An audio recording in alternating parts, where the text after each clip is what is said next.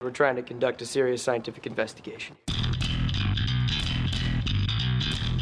Science, logic, reason. Do you have any hard data? Now, that's what I call science. Hello, listeners, and welcome to That's What I Call Science, the weekly radio show and podcast that brings independent and interesting STEM, that's science, technology, engineering, maths and medicine, to you from Tasmania. This show is supported by Edge Radio, Hobart's premium youth station, so head on over to edge.org.au for more info. My name is Ollie Dove, and thank you all for tuning in today. This episode is actually a special one, as it's part of an Antarctica double bill. If you were here in Hobart last week, you might have seen that there was quite a lot of ice and penguin displays across the city, and that's because the Australian Antarctic Festival was on. As part of it, an exhibition at the Institute for Marine and Antarctic Studies included a panel of a mixture of ecologists and social scientists talking about Antarctic research, and you'll hear from them in today's episode. Next week, we hear from an artist who went to the South Pole to combine science and art. Before I tell you more about the panel, we met together on Lutruwita, and I'd like to take a moment to acknowledge the traditional owners of the land on where we met, the Palawa. And as this is going out to you, listeners, across Australia, I would also like to acknowledge the traditional owners on the land from where you're tuning in from. On behalf of everyone, I pay my respects to elders past, present, and emerging. The first panellist that we hear from is Katie Marks, who is a final year PhD candidate and research fellow from the School of Humanities at the University of Tasmania. Her research focuses on public engagement in the Antarctic gateway cities, and through this, she aims to develop new strategies to platform diverse voices within the Antarctic sector. Katie has a professional background in the disability sector and has an interest in co-design, community development, and accessible communication. So, without further ado, let's head into the panel. Now, amusingly, we have accidentally sat ourselves up in that we have the ecologists to my left and the social sciences to my right. That was not deliberate. We did not mean to have this sort of tennis match set up, but it's a great way to open up the discussion. I'm going to ask Katie, what is it like working in the Antarctic field, given that we associate it so much with natural and physical sciences? Fantastic question. G'day, folks. I might start by spitballing a little bit about what Antarctic social science and humanities research looks like, because as you said, we're relatively hidden. So there are sociologists, political scientists, literary theorists, musicologists, all different types of people working in the Antarctic space, addressing questions around how do we keep the Antarctic treaty system secure into the future? How do we keep people cooperating across, national boundaries? How do we keep people safe and well when they're in Antarctica? What does it mean for people to feel a connection with Antarctica even if they don't get to visit?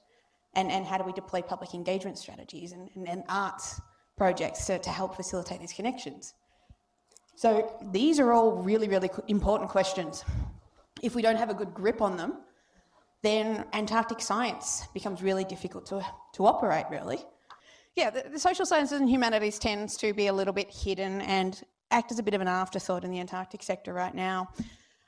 There are a few reasons for this, I think. In the community, we tend to be less platformed, so there are fantastic STEM initiatives going on to raise awareness of research in the community. So the National Science Week and Beaker Street is a really good example, and we're yet to see those kind of platforms for the social sciences and humanities more broadly, but as well in the Antarctic sector. Internally, it's harder to find resourcing and opportunities if you're a social scientist in the Antarctic sector. There are fewer postgraduate appointments or postdoctoral appointments available, for example. There are fewer funding opportunities. You tend to find it more difficult to break into giving feedback on policy. So there's this cycle by which it's hard to get representation, and because you don't have that representation, opportunities are fewer. I think it's improving though. I'm relatively new to Antarctic research, and I think thanks to the people who've come before me, I have more opportunities than people before me did, and I hope that in the future, we can be part of making a new generation of social scientists have even more opportunities in the Antarctic space. So it's difficult, it's challenging, but I think it's improving. Mm-hmm. The next panellist that you're about to hear from is Dr. Nicole Hill, who is a quantitative ecologist. She quantifies and maps marine biodiversity to help managers make decisions about spatial planning in the marine environment. Several years ago, she was lucky enough to work in Antarctica and was captured by its beauty, uniqueness, and importance in the global system. Most of her current research focuses on Southern Ocean biodiversity, how it's changing, and what that means for the future of this very special place. As ecologists, have either of you had much to do with social science work? Is there any crossover from your fields at all? So personally in my research, I don't have a lot of crossover with social science, but I know that there is a lot of really good work happening on the policy side of things. And I guess into the future, understanding how people make decisions ultimately is useful to the science as well, because that helps us make our science as relevant as it can be and presented in a way that can be understood and digested and taken up into impactful decisions. Oh, interesting. Lots of nodding, which when it goes out on the radio, they won't quite understand that. Nice little murmur. Next to appear on the panel, we hear from Megan Woods, who is a senior lecturer in management in the Tasmanian School of Business and Economics, in which she teaches and researches in the areas of strategic human resource management and workplace mental health. She also leads the University of Tasmania's Future Polar Workforce Initiative and the People Programme for the Centre for Antarctic and Southern Ocean Technology and Engineering, a collaboration between UTAS, the Australian Antarctic Division, and CSIRO. Megan has a particular interest in optimising the workforces, work environments, and work experiences of people working in the Antarctic and Southern Ocean. Megan, how important is it to actually be in Antarctica itself to study Antarctica? So first thing to say is if we only think about the Antarctic workforce as the people who are in Antarctica or go to Antarctica, no pun intended, but it's drop in the ocean. There are thousands of people doing work related to Antarctica and whose work is vital to their being able to be work done in Antarctica who are nowhere near it. I mean, you've got, in the Australian Antarctic Division, for instance, about 400 people work in headquarters. 90 to 250 of those are expeditioners that will actually go down onto the Antarctic continent. Then you add in all the people in Canberra in the department and all the people around the world who support the treaty work, the logistical work, the maritime work, and all the other functions that make it possible for a relatively small group of people to go down there and work on the ice, above the ice, or under the ice. I guess what I'm trying to say there is there are a lot of people doing work which is crucial to Antarctica and what we can learn from Antarctica and what we can understand about Antarctica, who have not and never will set foot on it. And that is a school of thought that that's a good thing, because we are also trying to minimise human footprint on the Antarctic continent as well. But that means that we have some really interesting issues arise when you've got people making decisions about or trying to do work to support such an unusual and idiosyncratic work environment. And there's a lot of evidence that there's a lot of differentiation between, and dare I say privileging or prioritising of perspectives from people who have been down on the ice, who have stayed down there over summer, over winter, several years, many times, versus the people who haven't. Yeah, and there's an aspect of lived experience. You can know that it is one of the driest, highest, hardest work environments to ever work in, but you can only know that abstractly unless you've actually lived through it and worked in it yourself. But that's not to say that if you haven't worked in it yourself, you can't understand it well enough to then be able to make sensible decisions about it and come up with good ideas about it. So one of the really interesting things that we're exploring in the work about the future of the Antarctic and Southern Ocean workforce is how can we make more, how can we create more opportunities for people to contribute to those discussions, those decision processes, that knowledge, other than just the people that go down there? And also, how can we have those different perspectives valued and included as much as the perspectives of the people who do the work down there on the ice? Have you found them out yet, or are you at the beginning of working through that process? Well, one of the issues that we're exploring at the moment are some of the ways in which the actual work environments might be made more supportive and more inclusive. And part of that is to do with physical inclusivity. So as you're changing the diversity of people that go down there and giving new and different groups of people the opportunities to be there, then obviously that's a learning process, because those people might have needs that haven't been accommodated before, not been accommodated well. And then that's an opportunity for organisational learning to say, oh, okay, that's something we haven't, there's now an issue that we haven't thought of before, we can now engage in and do better. So for instance, the Antarctic Division has just changed its field manual to say that all expeditioners have to have a toilet break at least once every 4 hours. I'm a little bit surprised they had to wait so much longer than that until now. And that was for particular reasons, but obviously that change is going to benefit everybody who now gets to have a toilet break far more often, and there are a whole lot of beneficial health impacts to that. So whenever you diversify a workforce, whenever you bring new perspectives and experiences into the conversation, you're also creating massive opportunities to learn and change.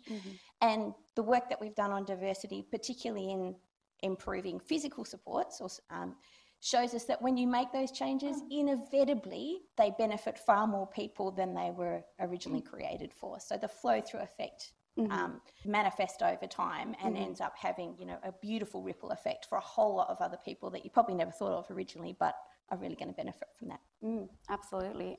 Our last panellist, but certainly not least, was Dr. Sophie Bestley, a senior lecturer in quantitative Southern Ocean ecology within the Ecology and Biodiversity Centre at IMAS. She has a passion for integrative Antarctic and Southern Ocean research focused on the ecology of highly mobile marine predators and the ecosystems upon which they depend. She works a lot with animal-borne telemetry, including work on whales, seals and penguins. Speaking of workplaces that are full of a mixture of people, presumably on a base or a voyage down south, you would have lots of different type of people from different levels. There is potential for a hierarchical nature of the workforce down there, you would think. But Sophie, as someone who has been on one of those voyages going down there and stopped off at a base too, was there any sense of that, or can you potentially talk us through what it's like to be with so many different people? Yeah, thanks for that question. Voyages especially very hierarchical. Just the nature of vessels is that way. You've got the engineering hierarchy and you've got the master down, and that's sort of bedded down in safety. But on a voyage you will have multiple teams. You'll have a science team, you'll have people in charge of all the logistics, and then the crew actually operating. And so, to have successful outcomes really means that those three teams have worked together really well.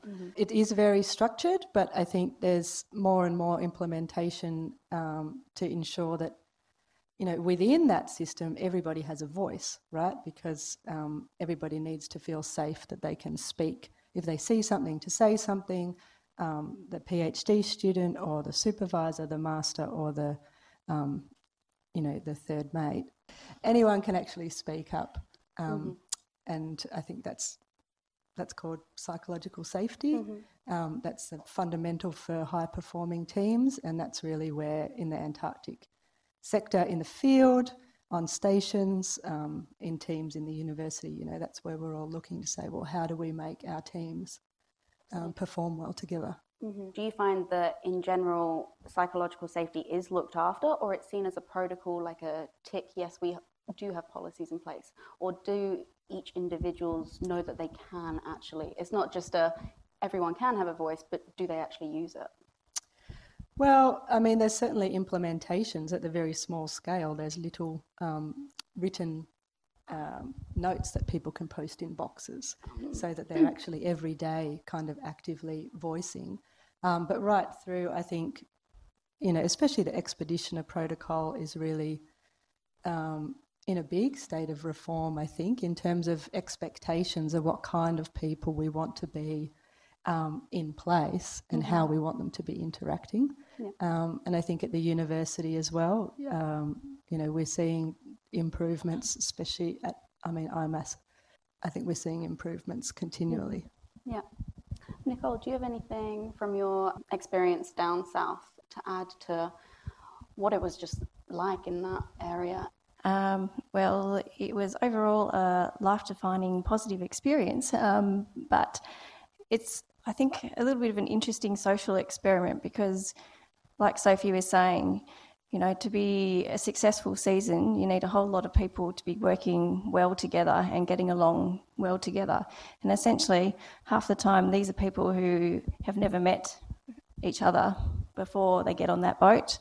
Some of them have, some of them are, you know, have been down multiple times, have lots of experience, whatever else. You have people who have no experience, you have people who have lots of experience, you have people who are tradies, you have people who are scientists, you have people who are managers, you have people from lots of different walks of life. And then you throw them in this remote environment where you expect that they're going to get along, and they need to get along because you are in a remote environment. That's where you are for 3, 6, however long months, 12 months if you're wintering. And so I think it's a little bit of an interesting social experiment. My experience in Antarctica was several years ago now, and I'm sure lots of things have changed. My experience as a woman down there was, you know, a positive one, but because there are fewer of you, you do get a bit more attention than you would back home. That's just kind of a numbers game, I guess. You've got, you know, scientists who have a particular pathway in life usually. You know, they have their experiences. You have tradespeople who have a completely different set of experiences. And so that makes for some very interesting discussions in the spare time.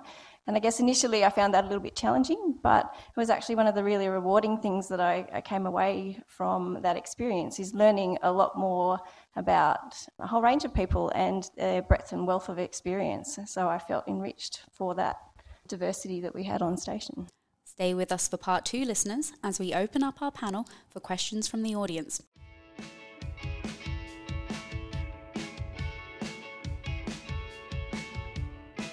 Thank you. That's been so interesting. I was just having lunch with someone who had applied for the Arts Fellowship, but she was worried that even if she was successful, she wouldn't be able to go to Antarctica because she was over 60.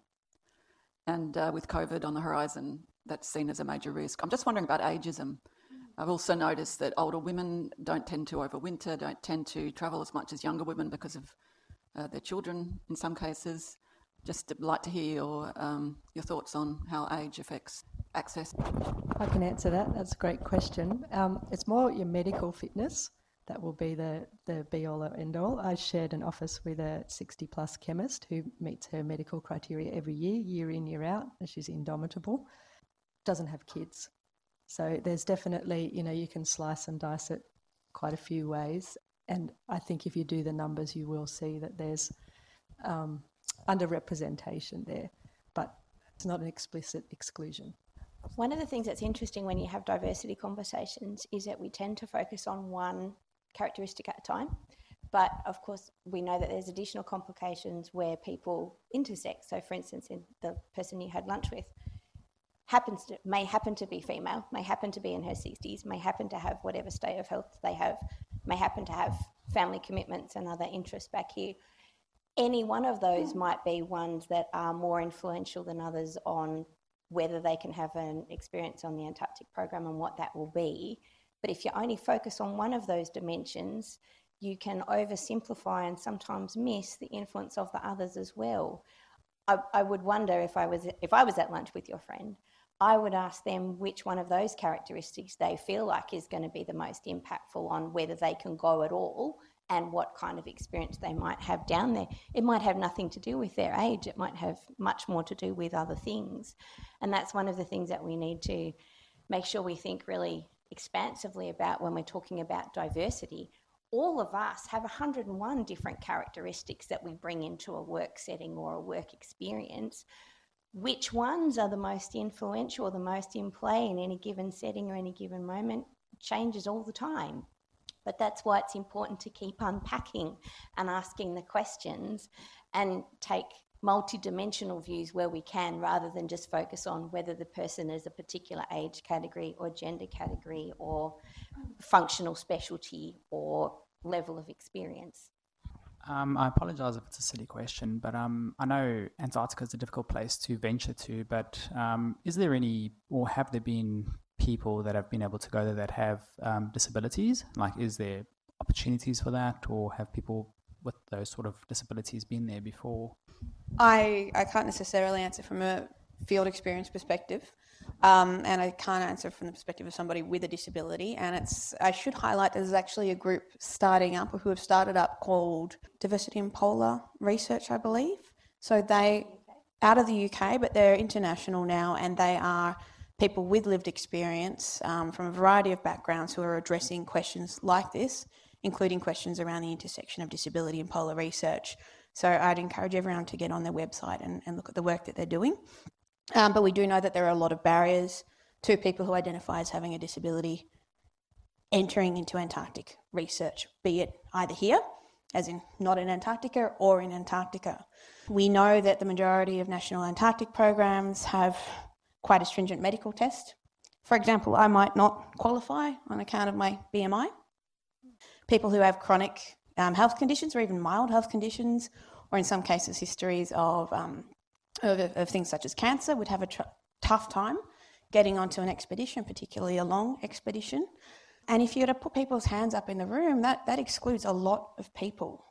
And these are intersectional issues. We also know, based on my own research, for example, that we tend to value people in the Antarctic sector more if they've been south. So if you're somebody who is barred from going south by circumstances that are outside of your control, not only does that have a dint on your ability to experience things, it has an impact on the way that people see you and see your value as a researcher.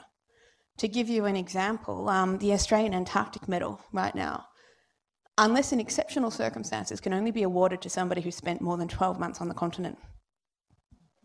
So you could spend your entire career as an integral part of the Antarctic Treaty System, advocating for the protection of the continent. But if you don't set foot, or if you don't spend a significant amount of time there, you're devalued. So there are material barriers to people who have disabilities and to people who tick any number of other intersectional boxes. But there are cultural barriers too, and we need to start to shift some of these. Whenever you start looking at policies and their legacy on the implications for who can do things and who can't, you always got to get behind the emerald curtain to find out, well, what was the thinking behind that? What's the scenario we're trying to avoid, etc. So in the case of, those very stringent medical requirements, one of the rationales for that is that it costs a huge amount of money to get people down onto the Antarctic continent, and it costs even more to medevac them out. So it makes sense to try and minimise the chances of needing to do that. That said, there are many examples of people having health emergencies whilst on the Antarctic continent and needing to be medevaced out. It's one of the reasons why expeditioners are all trained to be surgery assistants, so that in the event of an emergency, if you had to perform an operation in an Antarctic station, there are people who can help out and help make that successful. So again, I think, and I'd make the point also that a lot of the people that Katie's just alluded to, who are living with lifetime health conditions, have a lifetime's experience in managing them in a variety of different circumstances. If you're a chronic asthmatic, you know how to manage your asthma in every set of life circumstances you've experienced, because that's how you're still here today. So I think there is an opportunity for some different thinking about the assumption that if you have a health issue, that will, what are the chances of that actually turning into a situation that could be that impactful, versus what are the chances that it will probably be okay, or very likely be okay, or be able to be managed in the situation. And there's also the context in which we can manage that is changing. For instance, we have different opportunities now for people to be given assistance from people on other stations.